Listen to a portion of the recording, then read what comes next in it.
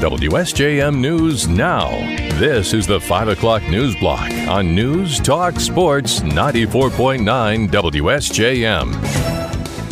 Brought to you by the Town Crier Wire. In the newsroom, I'm Andrew Green. A Hartford man has been found guilty of 2 of 3 charges in a crash that killed a Van Buren County Road Commission worker last year. Logan Brown was charged with drunk driving causing death, operating in a work zone causing death, and driving without insurance in the death of 58-year-old Renee Rangel of Dowagiac. A jury today returned guilty verdicts on the charges of operating in a work zone causing death and driving without insurance.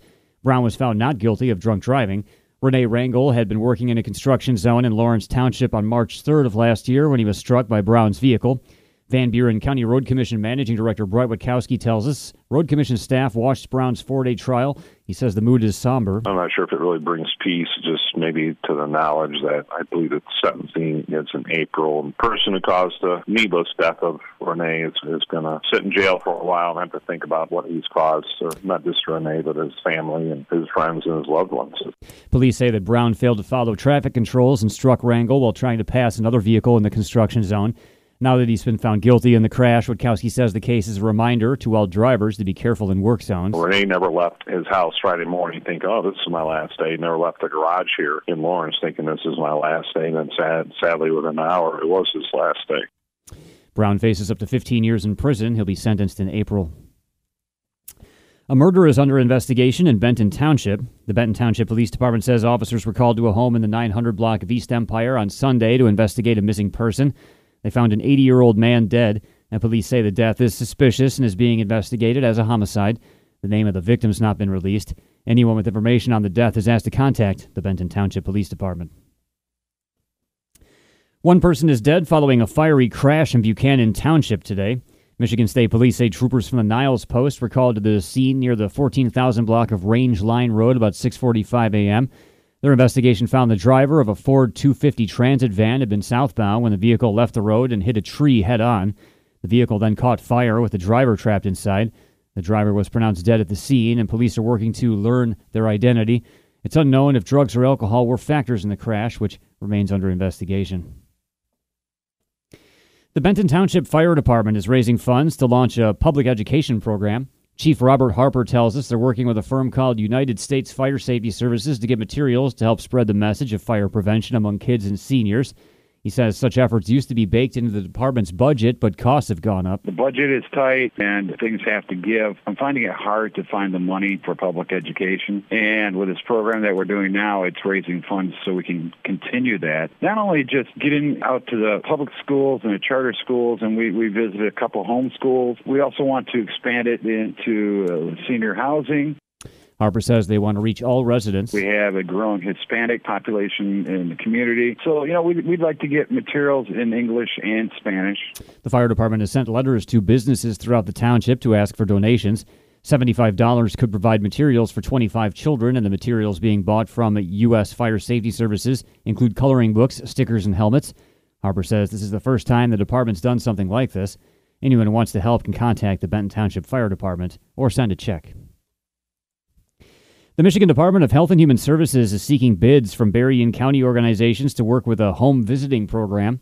It says the Home Visiting Local Leadership Group will provide services linking pregnant people, young children, and their families to supports they may need in Berrien County.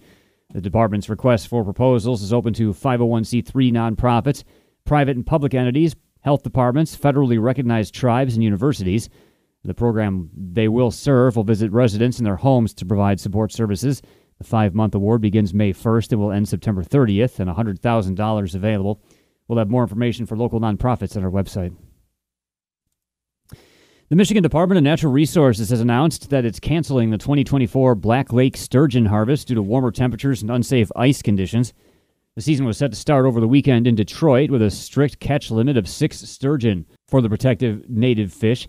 U.S. Fish and Wildlife Service biologist Jason Fisher says the state and his agency have been working to increase the Black Lake sturgeon population over the past 20 years with some success. They are threatened, and we want to keep tabs on their population. We're able to tag a fish, release it, and when we recapture these fish over time, we're able to start to get a better idea of how many fish are out there. And Fisher credits rearing and stocking efforts, research and protection of spawning adult fish, and more.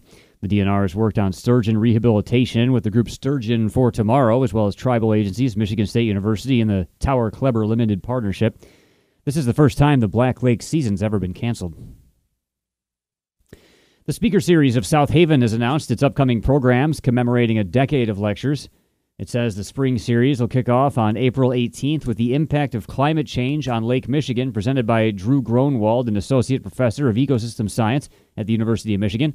He'll share some research that demonstrates the extent to which Lake Michigan is warming and the long-term effects those changes will have on fisheries and coastal communities. The spring series will continue on May 23rd with Artificial Intelligence and Media Literacy by Sue Ellen Christian, a professor of communications at Western Michigan University. Also, a presentation by Michigan Chief Medical Executive Dr. Natasha Bagdasarian is planned for the fall. She'll talk about gun violence in Michigan. Further announcements are planned. Each presentation starts at 7 p.m. at the South Haven campus of Lake Michigan College, and admission's $10. You can find out more at southavenspeakerseries.org. The U.S. Department of Agriculture wants to hear from specialty crop farmers in Michigan, as well as around the country. USDA Undersecretary Jenny Lester Moffitt says they want to better understand the challenges that those farmers face and how to improve industry programs. We have launched a specialty crop competitiveness initiative. This is really about hearing from producers, from specialty crop farmers around the country about some of the challenges and also the opportunities that the specialty crop producers have in really remaining competitive here and then also remaining competitive abroad in export markets as well. Michigan's the nation's top producer for various specialty crops. They include asparagus, black and small red beans, marigolds, and squash. And there's a new push to ensure quality food and drinks are sold in gas stations around Michigan. In late November, the Michigan Petroleum Association adopted a policy that would require member gas stations and convenience stores to adhere to use-by dates.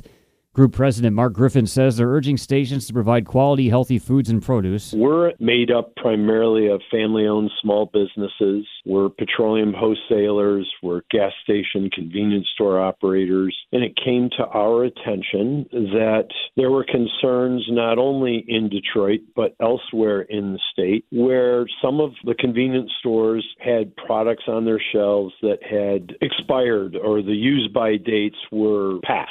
Griffin says it's the first time a policy like this has been adopted. The group is also urging members to make restrooms available to all customers.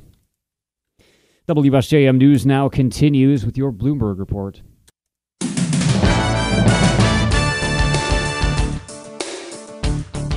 WSJM News now continues. King Charles III has been diagnosed with a form of cancer, but Buckingham Palace has not confirmed exactly what it is. ABC royal contributor Victoria Murphy explained from London what the protocols are when the royal family is ill. They're straddling the fact that he's head of state. They have to talk to people about this in some form. They have to explain why he is going to be away from public duties for so long, why we will not see him. But at the same time, they are balancing his right to privacy as an individual, the fact that this is a very personal thing. And we have a precedent here with the royal family where there is no obligation in this country for them to give details of their medical conditions. We saw that with Queen Elizabeth and Prince Philip. A drone attack on a base housing U.S. troops in eastern Syria killed 6 Kurdish fighters late on Sunday. The U.S.-backed Kurdish-led Syrian Democratic Forces said Monday the attack hit a training ground at Al Omar base in Syria's eastern province, where the force's commando units are trained. No casualties were reported among U.S. troops. An umbrella group of Iran-backed Iraqi militias dubbed the Islamic Resistance in Iraq released a video claiming responsibility for the attack and showing them launching a drone from an unspecified location. In late January, a drone attack by the umbrella group killed 3 U.S. troops and wounded dozens more at a desert base in Jordan. The bipartisan compromise that contains border reforms along with funding for Ukraine, Israel, and Taiwan is due for a test vote in the Senate this week. It needs 60 votes to advance, but Republicans in the House say the Senate shouldn't even bother trying, says ABC's Stephen Portnoy. Despite the expressed intent of backers who say it would curb border crossings and the fears of liberals who say it's too strict, House Republican leaders say the Senate bill would incentivize more illegal immigration. Speaker Mike Johnson and his team say the emergency border shutdown provisions are riddled with loopholes. Without changes, they argue, the Senate would be wasting its time trying to pass a bill that's dead on arrival in the House. U.S. Secretary of State Antony Blinken is meeting with Saudi Arabia's Crown Prince at the start of his 5th visit to the Middle East since the outbreak of the war in Gaza. He hopes to press ahead with a potential ceasefire and post-war planning while tamping down regional tensions. But on all three fronts, he faces major challenges. Hamas and Israel are publicly at odds over key elements of a potential truce. Israel has dismissed U.S. calls for a path to a Palestinian state, and Iran's militant allies in the region have shown little sign of being deterred by U.S. strikes.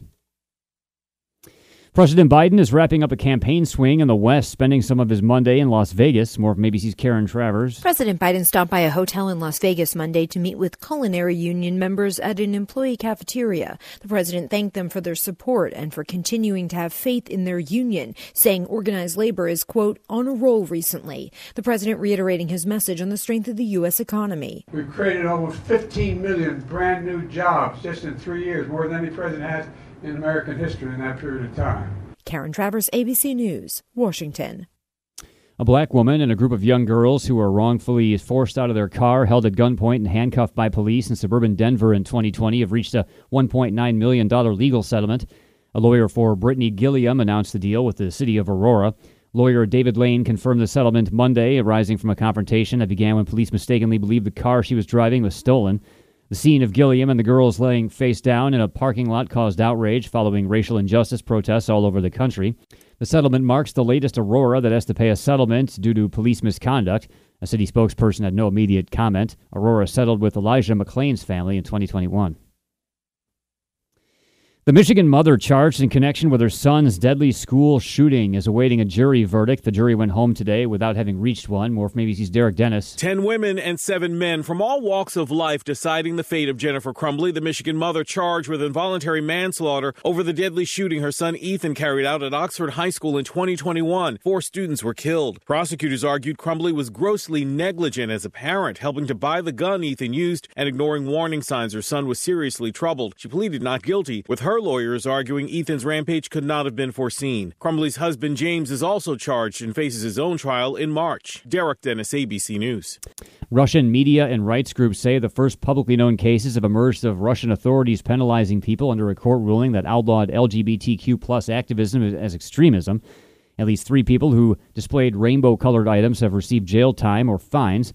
Last year's Supreme Court ruling was part of a crackdown on LGBTQ plus people in the increasingly conservative country where, quote, traditional family values have become a cornerstone of President Vladimir Putin's 24-year rule. And the extreme rainfall continues in Southern California, where for more than 24 hours rain's been falling. More from ABC's Alex Stone. The rain continues to come down here. It's expected to be heavy again overnight into Tuesday, even though it lightened up midday. LA Fire Chief Kristen Crowley has a warning as she's asking people to remain off the roads. The hazards of this storm have yet not passed. Her teams have been called to a number of water rescues, car crashes, and mudslides, including one that badly damaged several homes. Alex Stone, ABC News, Los Angeles.